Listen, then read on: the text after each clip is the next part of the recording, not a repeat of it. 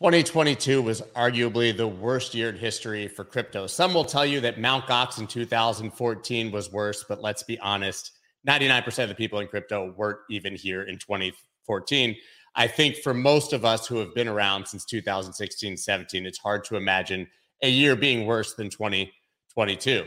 We had obviously a slew of arrests, collapses, hacks, exploits. We really exposed all of the cracks in the space. But the good news is that gives us the opportunity to improve and to fix things going into 2023. I have an incredible panel today. You know that every Thursday we do these roundtables, and this will be available, of course, on Spotify and Apple Music later today. I've got Randy, Miss Teen Crypto, Wendy O, and of course, Molly Jane. We are going live now. You guys don't want to miss this. Let's go. Let's go.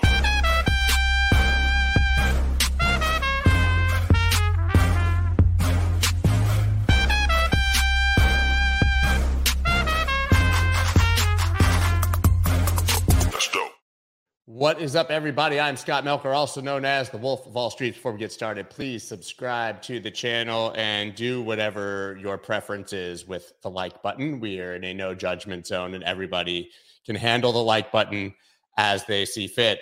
You can even choose not to hit it at all, and you're still allowed to stay, and that's okay. Guys, as you know, we are now sponsored by Prime XBT. You can check them out down in the description. We've got the scrolling thing that will tell you what to do that I don't want to read because it takes a while, but please check them out. If you are going to trade, it's a great place to do it. If you're going to hold and custody your assets, it's a terrible place to do it, just like every other exchange. Please don't do it. Please don't do it. Please self-custody. If there's one lesson, speaking of 2022, that we all should have learned by now, it's that exchanges have a very specific purpose, and that is for trading.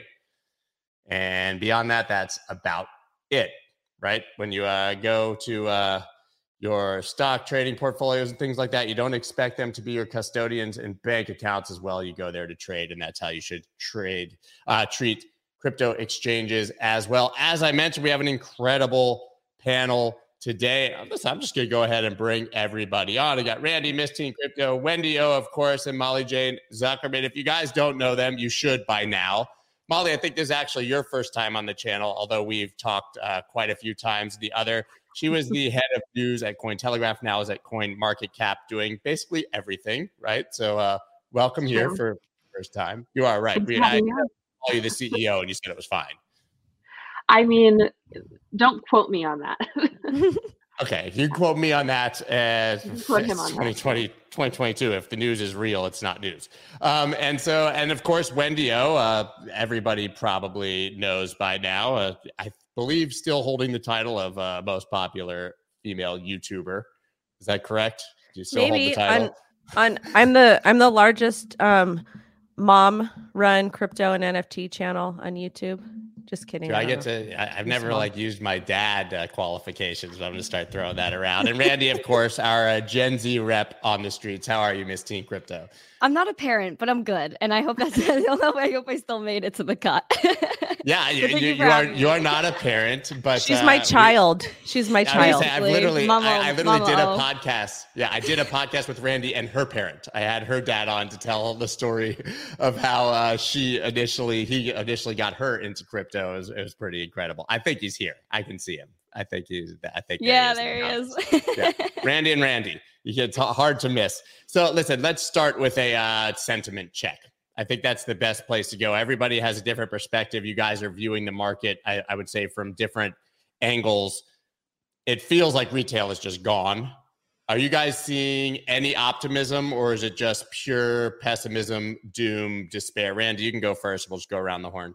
Cool. I'm very optimistic, Scott. I'm always optimistic. I think despite the setbacks in price we had this year, there's still a lot of adoption that's being made, and especially big institutions like Fidelity coming into crypto. They've been mining Bitcoin since 2014. JP Morgan, after 2 years of spreading funding, still spreading funds, calling crypto tokens pet rocks. He just had his patent approved for a crypto wallet. HSBC coming into the metaverse now. There's so many people, there's so many big players coming into this space that there's no reason not to be bullish. A lot of adoption has happened this year, and it will continue to happen in 2023, despite the bad actors that we had to filter out this year.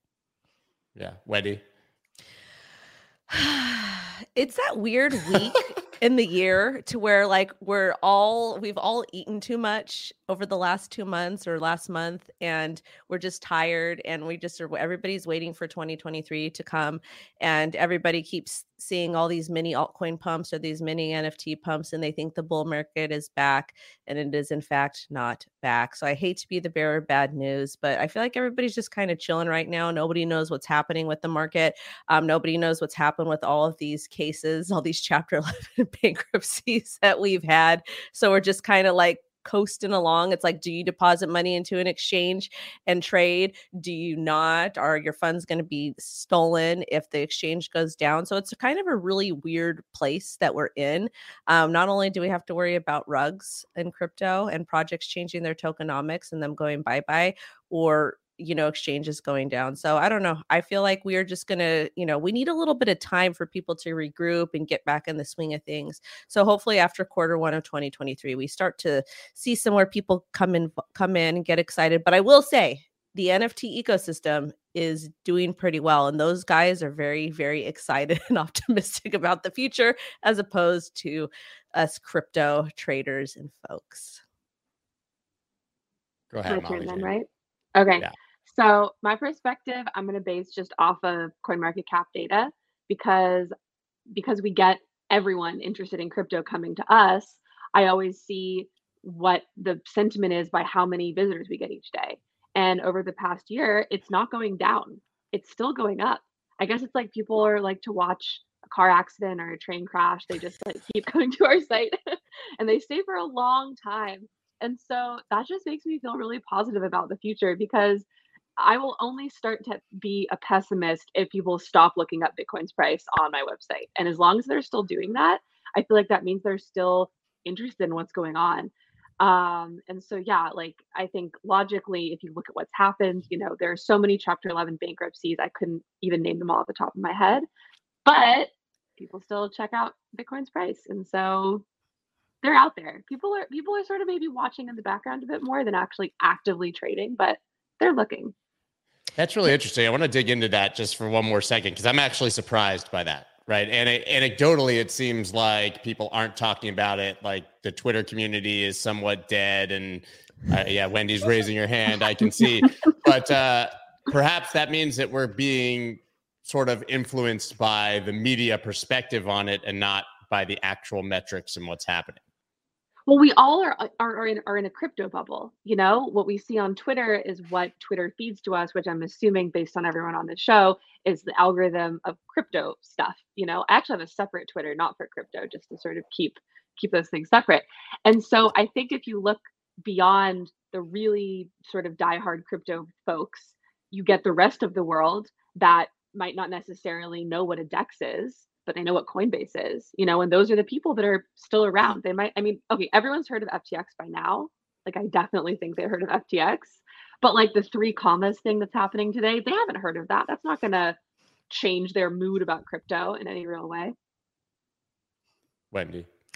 I was going to comment on that. I feel like that data is very interesting with all the traffic you're seeing over on CoinMarketCap, because I do TikTok, I do Instagram, I do YouTube, I do Twitter, and I pay attention to analytics. Like that's what I like to do. I like to dissect them and see like how it's impacting the algorithm and all that stuff. Of course, it's like I'm not using any fancy Excel spreadsheets or any of that stuff, but I like to look at the data. I compare the views and whatnot. And so my views are down a lot on TikTok and on YouTube. Engagement on Twitter is down a lot. So that to me, it's very interesting that people are still actively using CoinMarketCap and checking prices and visiting when like content creators, our views are down. So I just think that that's a very interesting metric, because I would have assumed that you would see a downturn in people using the platform. So I think that that's interesting. It's not like we haven't seen a downturn. Like that would be, but it's not as bad as I thought that it would be. Like it's still many hundreds of millions a month. And I just, based on what happened in crypto, I'm surprised. Like, why right, so are it's they basically there? slowed. It's slowed, but it hasn't reversed by any metric. I mean, Wendy, anecdotally, the same thing you're saying. I mean, listen, you could look at the views on any YouTube channel, how many people are live. It's all down 75. It's down relative to the price of Bitcoin, Ethereum, or your favorite altcoin, right? This is down 75, 80%. I will say my channel did hit 100,000 before Bitcoin did. So yay. and Miss Teen Crypto Randy, your channel is going to hit 100,000 before Bitcoin does as well.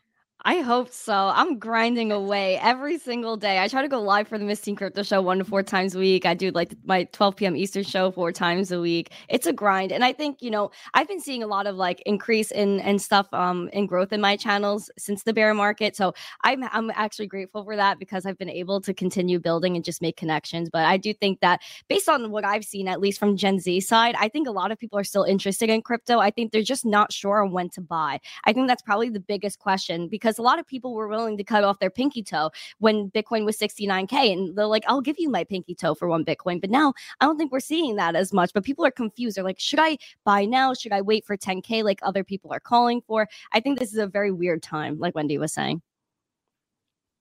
Yeah, I think it's an extremely weird time to say the least. And I tend to agree with Wendy that we are still in the depths of the bear market, regardless of, these individual sort of movements. We've always seen these little bubbles or movements within even the worst of the markets where some things are going up and some things are going down. But I think in context of the macro and everything we've seen in 2022, it's way too early to start talking about a bull market again. But that said, 2023 doesn't have to be a raging bull market with price going back to 100,000 for it to be positive, right? I mean, I think there was so much negative in 2022 that now it's sort of the onus is on us as a community to clean that up in the eyes of governments and regulators and to hopefully give them a reason to give us sensible regulation. I mean, do you guys think we're going to continue to see these massive, the Ronin hack, wormhole hack, mango markets? Obviously, Abraham Eisenberg is probably going to jail.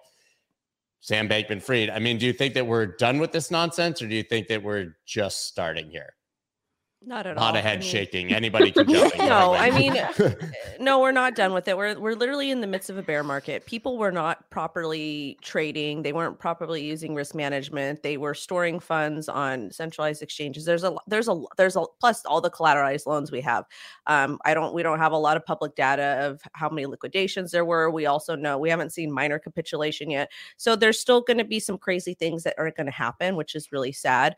So, and I also do know for a fact that we are going to get a lot more heavy regulation being pushed on Q1 2023, maybe even into Q2 of 2023, because all the regulators, all the public servants are like, oh my God, we have this big collapse of this international exchange that wasn't even legally allowed to operate in the United States of America. We have this exchange token that wasn't even allowed to operate in the United States of America, but we have to go after it because we have to protect retail. So we're going to see a lot more of this drama come out and play. We're going to see a lot more people get in trouble, and we're going to see a lot more people do stupid things. And then somebody, obviously probably after Bitcoin halving until, Bitcoin completes its 4-year cycle. And that's still the cycle that we're on until proven otherwise. Just like nobody can actually really call a bear market or a bull market until we're actually in it. The few people that can, congratulations, you're a savant. I know that I'm not the best at doing that, and most people are not either.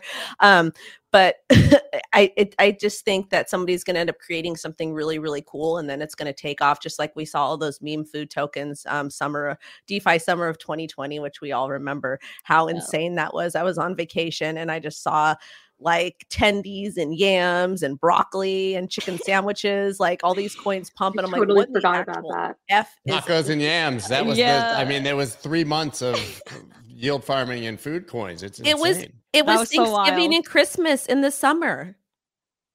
Yeah. I mean, people were making an insane amount of money, but anyone who was left holding went to zero, which seems to be sort of a theme with anything not named, I guess, Bitcoin and Ethereum at this point. But Wendy, I tend to agree. I think that I don't think it gets worse necessarily as far as price, but I think it gets worse before it gets better as far as sort of filtering out the bad actors and fixing all of these things. I mean, Molly Jane, do you think that we're going to see less exploits in 2023, that we're going to see improved security, or do you think that now it's just starting?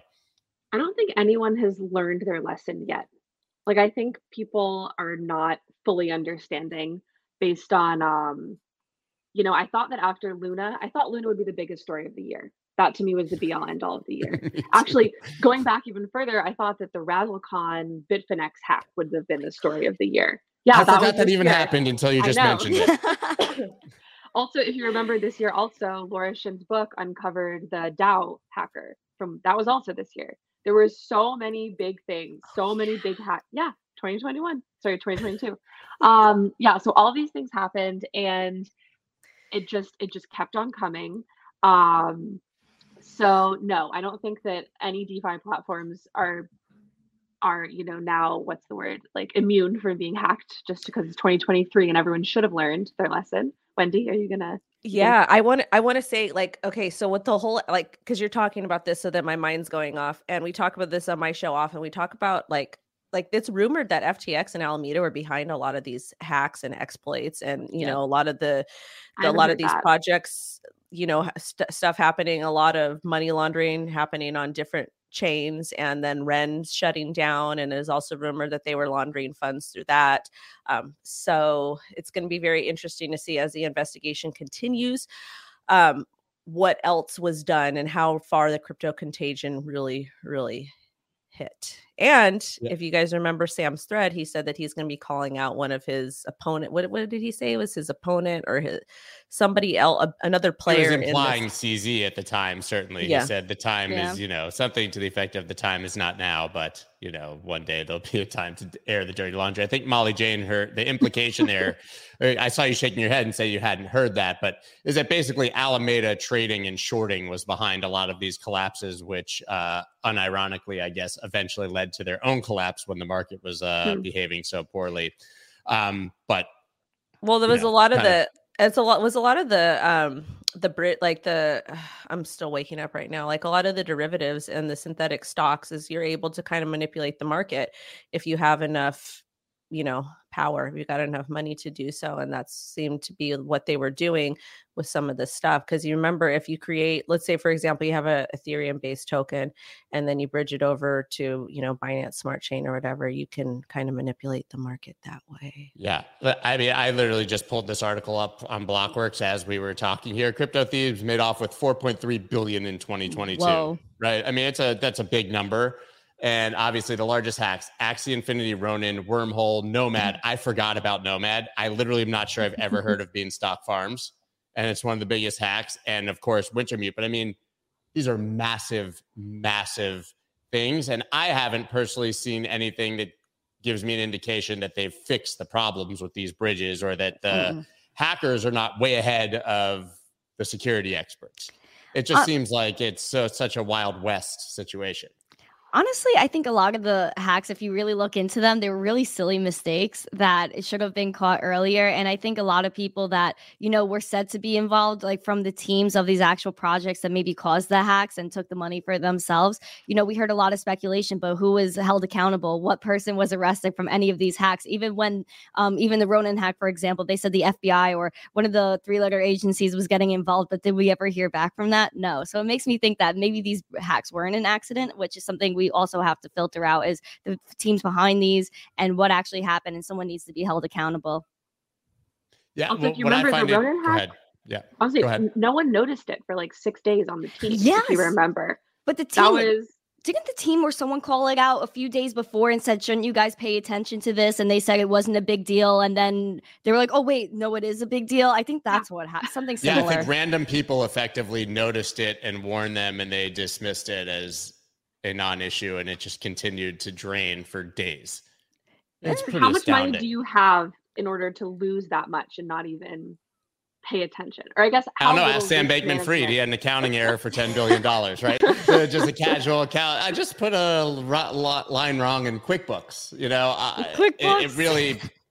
But that's what he said, right? They do the Excel spreadsheets and QuickBooks for a multi-billion-dollar company. Well, this is the thing I have. Can you actually use? Okay, so the Excel spreadsheets for a multi-billion-dollar company, that's a no for me. But with QuickBooks, do they have? No, I'm just asking because I don't know. Can you actually use QuickBooks for that? Because they might have software that is created for large companies. However, when you're talking about a crypto company or something that's similar to traditional finance, that might not work. So I don't know, because I know that you can use QuickBooks to balance your accounts and manage them, but if you're managing billions of dollars, generally you have a very large team of accountants from a very reputable firm who are looking over your shoulder and making sure that's all okay. You're not just doing it from your apartment on your local PC, even for security reasons. And it's just an astounding.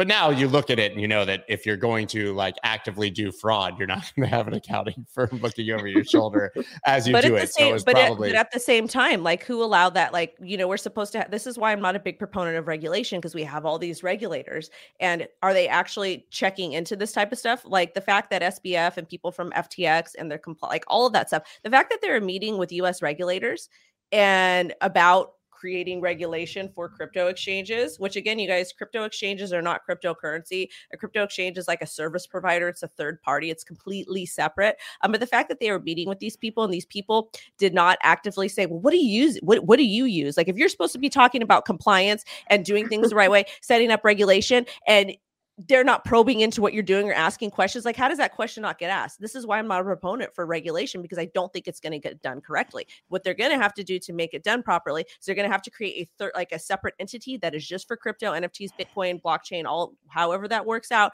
And they're going to need public servants that are not currently serving in other positions, and they're going to need folks from crypto that are very, a whole lot smarter than me to really make sure that this is done properly. And I actually I'm going to be dropping a video later today on what I would do if I was a public servant. But go ahead, Randy. I think, another thing we have to consider, especially with the FTX thing, is how deep this was, right? Like he met with Gary Gensler, and then on top of that, they had a bunch of other plans to essentially just like create a federal bit license. And I think that's where it all really started, was because Ben Bitboy was saying, hey, like I want to do this pro crypto bill, and then brought it to SBF, and SBF held his bill, and then created like the anti Bitboy bill. And I think that's what we also have to pay attention to, is what was going to happen, which was a federal bit license and something that was anti DeFi, anti decentralization, and anti peer-to-peer payments. So I think we also got saved amidst the madness. So that's another thing that I just felt like that was really important, that people are forgetting about because of all the noise from the SBF case. So we avoided something big. I think you could also make the argument that as bad as the FTX collapse was, it's better that it happened earlier, and that this wasn't 3 months later, 6 months later, a year down the road as they continued to grow. I can certainly say as a Voyager creditor, I think we dodged a major bullet not having FTX buy the assets, taking them and moving them to FTX and going into a second Chapter 11 bankruptcy with a worst situation. But that obviously brings up CeFi. Do any of you think that CeFi yield generating platforms like BlockFi, Voyager, Vault, Celsius have a future? Do you think that we're going to make that, we'll call it a mistake again, or that there's a way to do that responsibly? Or do you think that CeFi is completely dead? Because that is probably the biggest story of 2022. Molly J, you can go first. Oh. Sorry. My bad. Putting me on the spot. I mean, I dabbled in some of those platforms, the ones that were accessible to me as a New Yorker, which is like honestly not that many. And thank you. Thanks, Bit License. And I put, a tiny bit of money in, and then I a month later took it out, because at the time I thought, if the yields are too high, I don't understand how this works. And this was, a while ago, maybe like 2019, 2020. And I don't know. I think that now that everyone has realized, the phrase, if you don't know where the yield comes from, you are the yield. I don't see them coming back in the form they were before. I don't see that. I think everyone realized they are the yield. Wow. That was so good. We're the yield.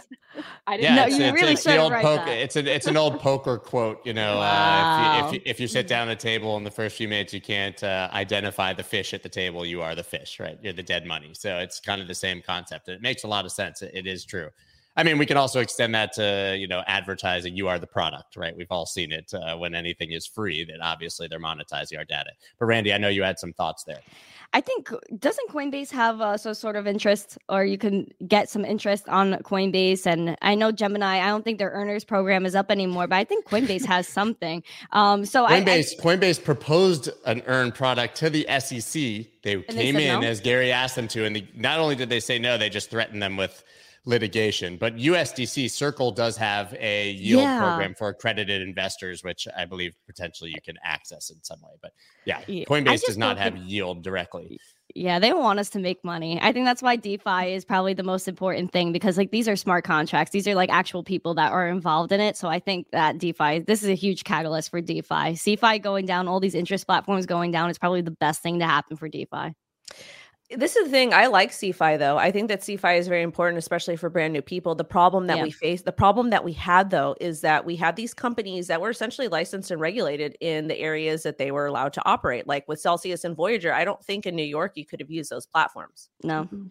So that's the thing is like these, it's like and again, I'm going to keep throwing this back. I'm not going to place blame on the public servants because we're supposed to be in crypto. We're supposed to have read the Bitcoin white paper. We're supposed to know about how important it is to own your own money, to store your private keys, you know, all of that stuff. So a lot of this stuff was our fault for kind of getting complacent. But I'm going to toss this back to the regulators and say, if crypto was so dangerous and there were so many problems with this and there's so many red flags, why didn't you make it harder for these companies to operate? And why weren't you asking for more transparency? Because that's really what happened is they sat around since 2017 and did absolutely nothing. All they did was waste taxpayers' time and money and not do their jobs. That's what they did. And then they go and they slap BlockFi with a $100 million fine saying that they were giving out unregistered securities after the fact. Like, Scott, you're a parent. Would you punish your child for doing something that you, like, let's say, for example, your child threw a pen at you and you never told them you're not allowed to throw things, you're not allowed to throw pens. Would you punish your kid after they did that if you didn't tell them? Only if it's 6 months later, like the SEC.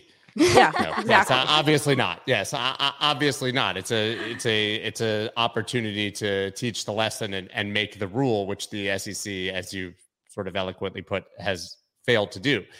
You can make the argument. I know you're not willing to say that it's their fault because the onus is on us as crypto advocates. I'll say it's their fault too. It's their fault too. Yeah, there's none of this would have existed offshore, you know, if we didn't have clear regulation in the United States. But at this point, I don't have the level of optimism that we're going to get regulation in 2023. I think it's a hot topic right now, but I think this is the United States government we're talking about.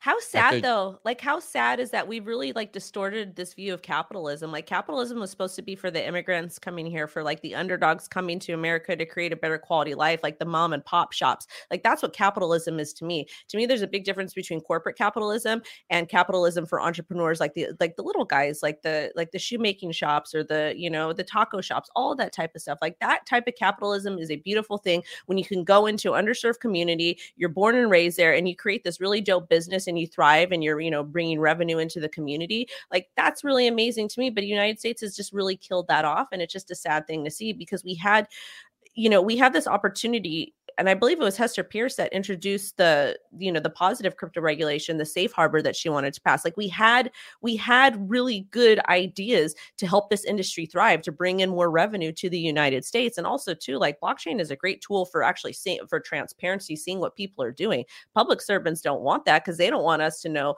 where they're getting their money from, how much they're getting paid, all of those things, or where they're spending the money. So that's where the problem lies, is I feel like they stifled innovation and they caused a lot of harm to retail and consumers because they didn't want to get exposed. That's just the way that I'm seeing it. I agree a little bit. Yeah, that's like so spicy, but I agree. I think it's a huge part of stifling innovation, especially because like if you were listening to the Senate hearings, one good question that they asked is it was like they were funding crypto for a moment and they're like, but what about US dollar dominance? And I think that's what it all really boils down to, is they're scared of Bitcoin and cryptocurrency going too far, that the US dollar just completely dies. And I think we're already seeing that inflation is taking a toll on the dollar. Our purchasing power is not as strong, which is already a great catalyst for Bitcoin, being that there are only 21 million Bitcoin that are going to exist.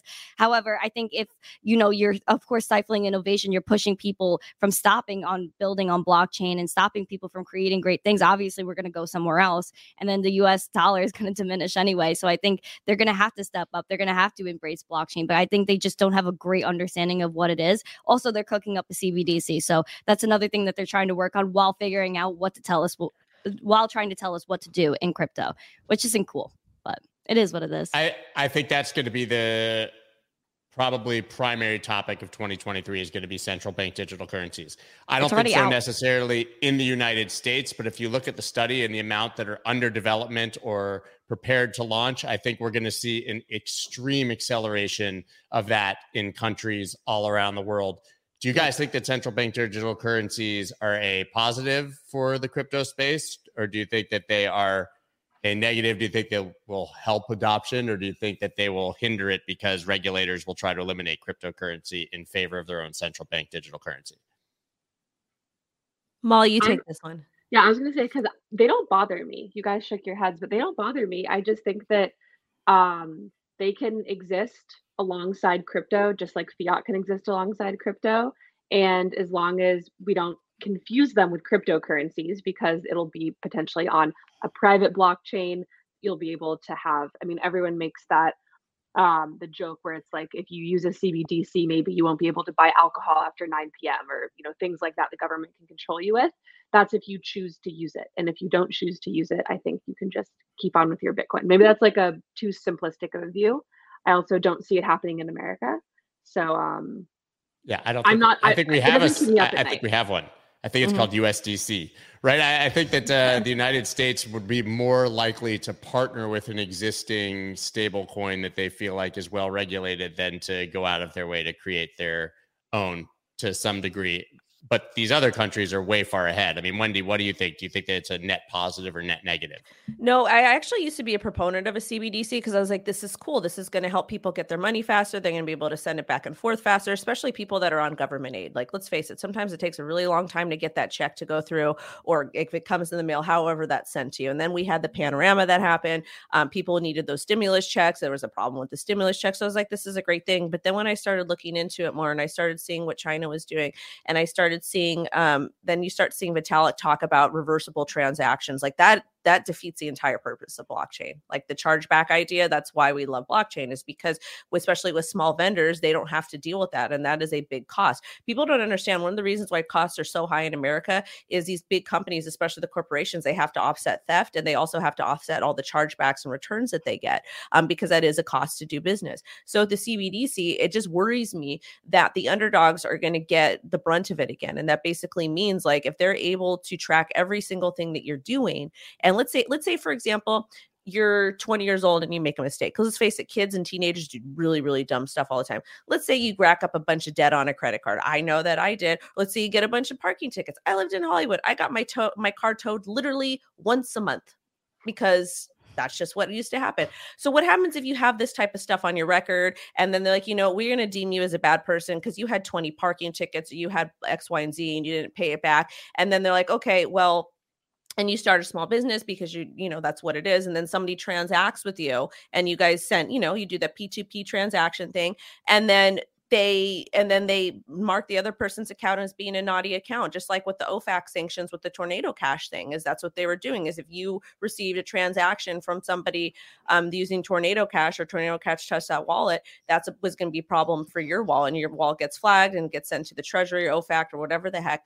And that's going to be part of the problem that we're having, is they're going to be able to track you a lot closer. And plus too, I don't want anybody knowing I go to Target at a certain time or knowing what I'm buying, knowing what I'm doing. That's like a big problem. But again, it's not going to be transparent for the public servants. And if they want to integrate a CBDC, I would be for it if they tested it on the public servants and government spending first, because I want to know why I'm paying $3 million for a brand new stop sign when I know damn well it's only costing a local contractor $1 million to install, because that's what they're doing. And that's, to me, is a bigger story. There is the actual fraud that the United States government has been committing for years, and nobody says anything about it because we can't necessarily prove it and it's not transparent.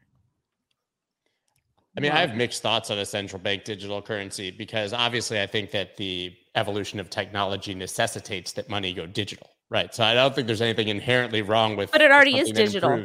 It is. I mean, that's a fact. And I think that that's the direction. You raise the proper issues. If it's a China central bank digital currency that allows for a social credit system and a violation of your privacy, it doesn't work. But a central bank digital currency that's just an improvement of cash, right? Yeah, people but love Scott, to transact it. I don't think that's what's going to happen. Right. Go ahead. But my concern is like, okay, how much debt is the United States in? There's that cute little debt calculator that you can Google it on up. That's what my daughter Lo says. She's like, Mom, Google it up for me. But so I say that now on my show. But what I'm saying is like, we have like 1.4 trillion. I don't even know how much debt we have. Like, I think it's like $1 gazillion we're in debt for. Guys, I'm just joking. Okay. But I feel like they're just going to completely wipe that out and reset that and then start from scratch. And then we're going to get stuck paying the tab as like the little plebs, like the little poor people, me.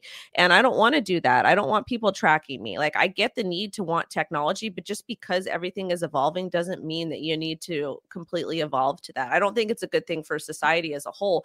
Because when they do pass that bill and they do make it into law, the bill is going to be like 10,000 pages, and it's not going to be in plain English, so we don't understand what's happening, and it's just going to be pushed through with all this other crap, and that's where it gets problematic. It's going to include tax subsidies for people who are for corn, for people that wear green hats producing corn or something. Yeah, of course. Molly Jane, you looked like you had a comment. No, I'm just laughing about the fact that it's like 2022 or soon to be 2023, and no one can read a bill. It's like you'd think that we would improve our communication and how the government works with every year, and instead we're using language that is. Why? Yeah, I mean, it's like for the last the omnibus trillion, which was supposed to just be a government spending bill, was like 4,100 or 6,100 pages long. So it's obviously nobody reads it, but obviously that's longer than a Stephen King novel. Gosh, golly. Yeah, I mean, that's like all of Stephen King's novels, right? In conglomerate. But I want to make the quick bullish case for a central bank digital currency, but for crypto, not for the actual people. I think that if a central bank digital currency becomes used universally, that it will teach people to transact digitally in a trusted manner. It will teach them to use a digital wallet, which I think a lot of people are afraid of, and teach them to send transactions. And then when they realize that it's a massive violation of their privacy and is just the government intervening, that will push them towards Bitcoin and other. Is that too optimistic of a view? Yes. I do see what you're saying. And I said the same thing, kind of, Scott, that a lot of people, like, when I think they're already seeing that now. I think over as Wendy calls it, the panorama, when you were going to I remember in my neighborhood, people were online all day trying to go into the bank. The tellers weren't there, of course, because it was the panorama. And then you have the ATMs that were limiting you like $1,000 per month or something. And if you take out your money more than 5 times a month, then you get a charge. If you have less than $50 in your account, you get a $15 fee. This is not fair. And we're already seeing that the accessibility to our funds is not the same. Banks are blocking your transactions to crypto exchanges because they don't want you to exit the system. So what's going to happen is they're going to say, no more, you can't buy crypto. You have to keep your money in your bank account, then transition it into this digital coin. And then you have to use it. And people aren't going to, what if they let you leave the system? What if they don't let you get crypto? That's the problem. I think CBDCs, of course, are going to teach us a lesson. People are going to have to say, hey, I want a decentralized alternative where I could transact with whoever I want, wherever I am, at any time I want. I think that's the most important thing. And that's what we have to pay attention to. And I think even though, there could be a counter argument like, the Bitcoin blockchain is transparent, but at least we own our funds.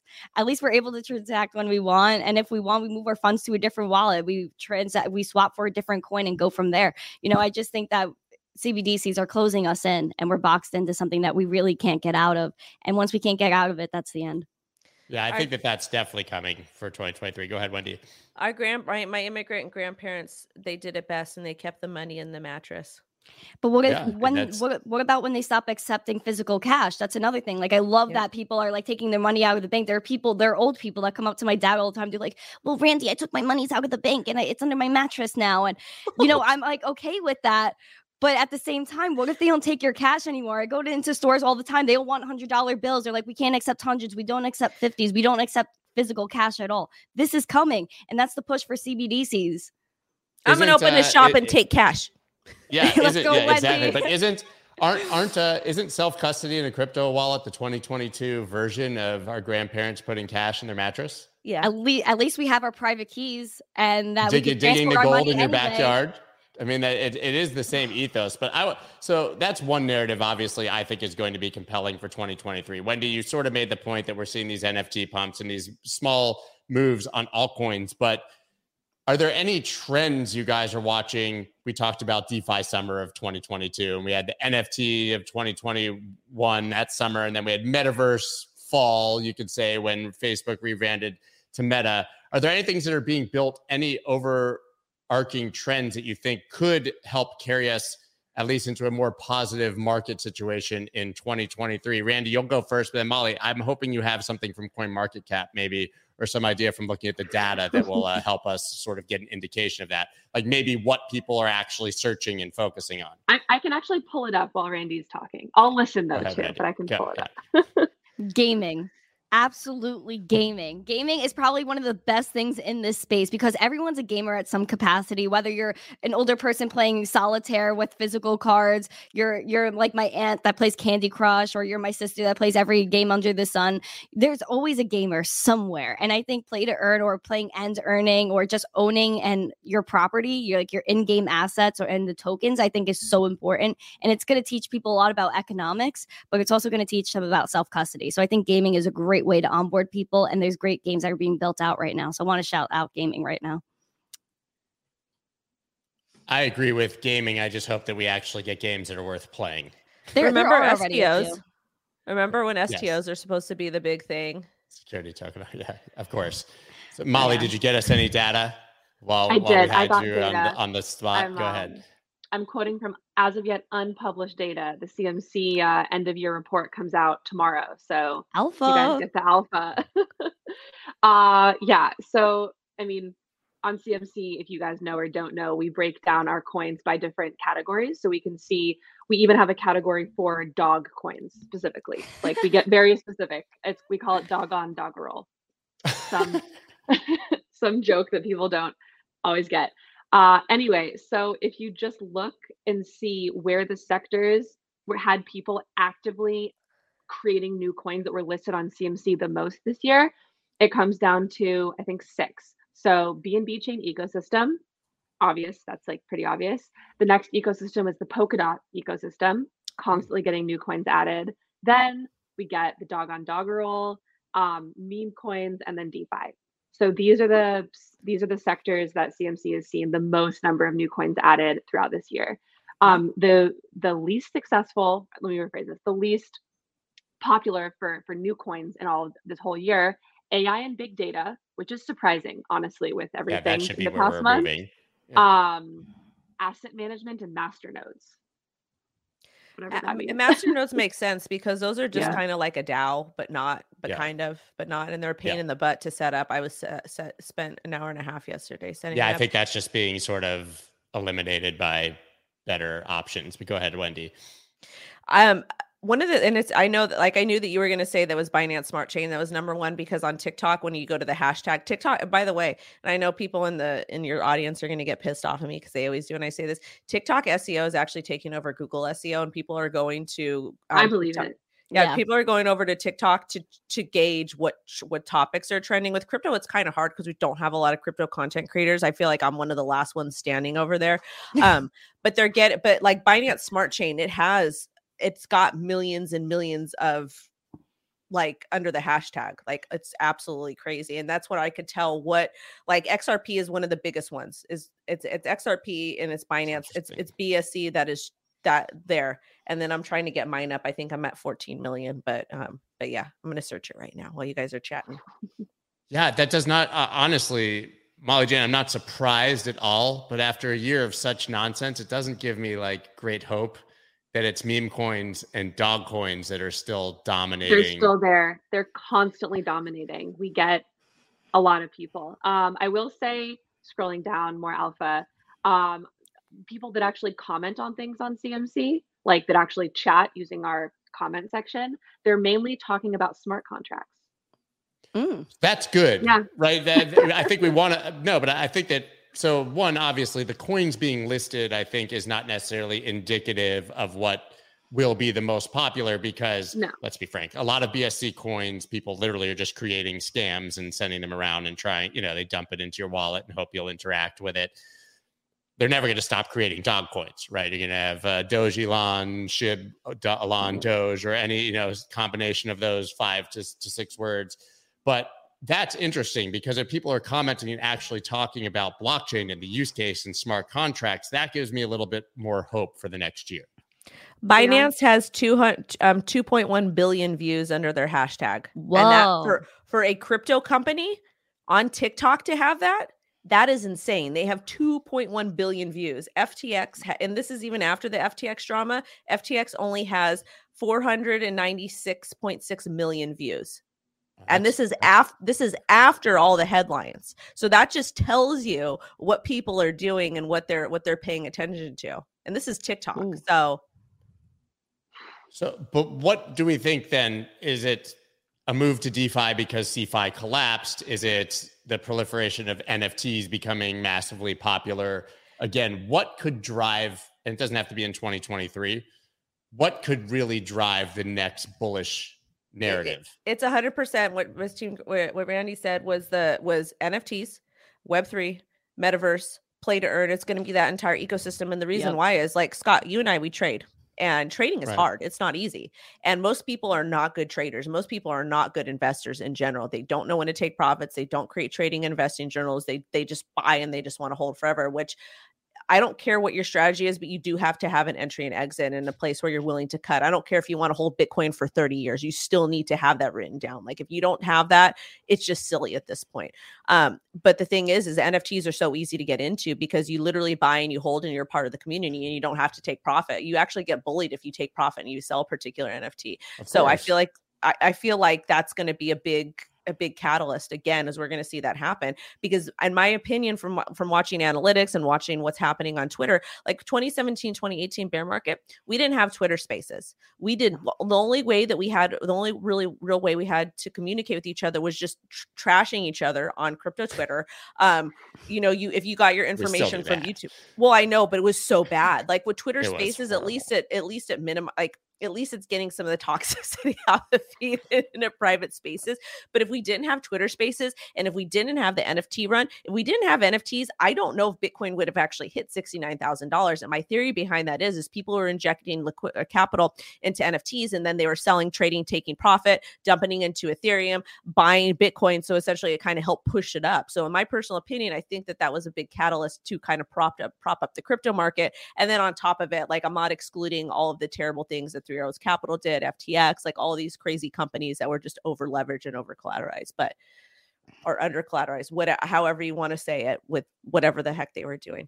I have another trend to throw out because it's what the research team at CMC has been discussing is decentralized social networks. Could that actually happen in 2023? Yes. Like an actual product people would use every day, like Twitter. Go ahead, I could see it. I don't know how exactly that would work out because the tokenomics, especially with play to earn games, one of the biggest faults I think in that industry was the tokenomics, and a lot of the economies within the games were not like stable. Like if you were to say, hey, 10, 15 years out, there's few million people playing this game, what would the tokenomics look like? And you just couldn't figure that out. So I think that's a lot of what the social media part would have to figure out. There was one that I came across that was pretty cool. It was like a TikTok type thing, and you were given like free NFT glasses, and with those glasses you were able to scroll, and as you scrolled you earned tokens for watch time. Then you could upgrade your glasses with it and do a few different things. There were games within the app. I could picture something like that, but again, the tokenomics have to be right to where like it's actually worth it to do it. It's actually worth it to watch. You could play good games, you get actual worthwhile rewards, but then the trading value comes in and then people start pumping it and dumping it. And how can you control it? Maybe by earning the tokens as you watch, so you have to watch to earn. But then you have people that might bot it to earn extra tokens. So there's so many things that go into that. Well, then you also have the SEC. Then you have these idiots over at the SEC that went after library, which library, like the thing with libraries, I feel like they were just a little bit early, and it wasn't necessarily their fault because they had no guidelines to go by. They didn't know what they were supposed to do. And if you look at the court history of that case, the SEC is literally just like, you're not going to beat the SEC. Like the only person I talked to Jeremy Kaufman, who is the CEO of Library Credits, and he said he was one of the first ones who listened to the call from the SEC that said, come in and talk to us. And he literally like gave them a slide presentation on why they were a security. He's like, I'm not surprised. He's like, I trusted them, but he gave them literally every piece of information. But how sad is that? Like, it just like when and this is what bothers me with law enforcement and the way our legal system is structured is like, when something happens, you're supposed to go be able to talk to somebody either for help, for help. That's what these public servants are for, whether it's police officers or whether it's like any government entity, any public servant. Like, you're supposed to be able to go in and ask for help and ask for guidance. Like, obviously, like, I'm not saying if you, after you have unalived someone or done something absolutely terrible, but if you're somebody who's considering doing something or you've created something and you're supposed to be able to go into these offices and have them help you. Like, That's just it's just silly. And I don't think it was their fault because there literally was no guidelines. And it just is really sad. It's really sad that the SEC couldn't say, you know what, this is really cool. We could use this technology for other stuff, but you need to make these changes. Make these changes so you're not Safe a security. We'll give you 3 years. We'll give you 3 years on a sliding scale to make this sufficiently decentralized by some actual rule to figure it out. Thank you for presenting this. We find this really interesting and probably beneficial for creators. Imagine that. Would never happen, but imagine it. Craziness. It's absolutely insane when you talk about the regulatory side of it. But I'm more inclined to believe on the regulatory side that they're just going to kind of ignore it. I said that before, but I think Gary Gensler has come out and said, listen, we have all the tools we need to prosecute people. Fraud is fraud. He needs to resign. He needs to resign. He needs to prosecute himself. He needs to resign and go to like. I don't like calling for people to go to jail, but like if they want to play the game with the whole regulatory thing, like he's in a lot of trouble. It's just crazy at this point. Like it's. I also believe that we need to get to the point where we don't call NFTs, and we don't have to define DeFi as DeFi when it all becomes just the thing that you use because it's better. Will be the time when we start to actually see mainstream adoption. I'm not sure I'm confident that'll happen in 2023, but when DeFi just becomes the natural place that you put your money in, an NFT maybe is just an in-game asset, and we stop having to use these very specific technical vernacular. That'll be when we know that we're reaching mainstream adoption. But I have my fear right now that we have all these ideas, but nobody's using any of it. Like unless it's a TVL $1.7 trillion bill. Unless it's a $1.7 trillion bill, then they're just going to pass that through because why not? Yeah. Molly, is there anything else that you're seeing that you think could potentially drive a next run? Are you seeing like anything to support that gaming is actually growing and all these play to earn and move to earn? Or is it just part of our very excited bubble? I see it. I mean, we also look at how many people visit CMC from different countries all over the world. And we do see that interest, from Vietnam, from the Philippines, et cetera, the countries where the play to earn was the biggest. Yep. And, I definitely agree with what Randy said. The tokenomics for the play to earn games that came out now did not make any sense. Not scalable, not even really make any sense before they needed to scale. Like they just ended up sort of not working. But yeah, play to earn and move to earn tokens still get a lot of interest on our site. And so I have to think that someone out there can be smart enough to come up with a way for a move to earn or a play to earn game that isn't a Ponzi scheme. Like we must be able to think of it. If we all just put our heads together, we can come up with an app where instead of buying a shoe for $5,000 and then exercising and earning a few cents, like there must be a better way, I agree 100. Yeah. Expensive shoes. I think we could figure that out. Shoes. I remembered. I wanted to circle back to your point about decentralized social media. I think that's going to be an absolutely massive narrative moving forward. I've sat down with Unstoppable Domains and the things that they're doing for you to be able to have your identity, based on the private keys on a wallet and be able to move that identity between all social media. Zion, I know people mentioned Jack Dorsey. I just had an interview with Justin Rezvani from Zion, which is all Lightning and Bitcoin based. Same concept. You can verify your identity, use it to sign in everywhere. It can't really be hacked or exploited. Maybe if we don't even get to like a fully decentralized Twitter, we get to at least a place where your identity is secure and you can port it and your assets between all of the social media, use it as your sign in. I think that's an extremely, extremely compelling potential use case in 2023. I think that's where a lot of the exciting development is happening.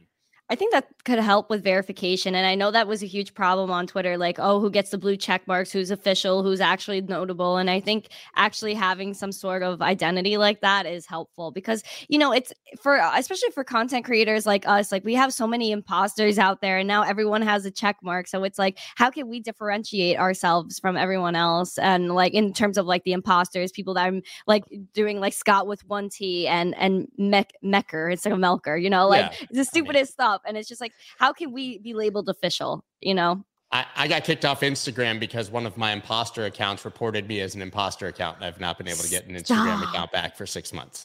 Right? Joking.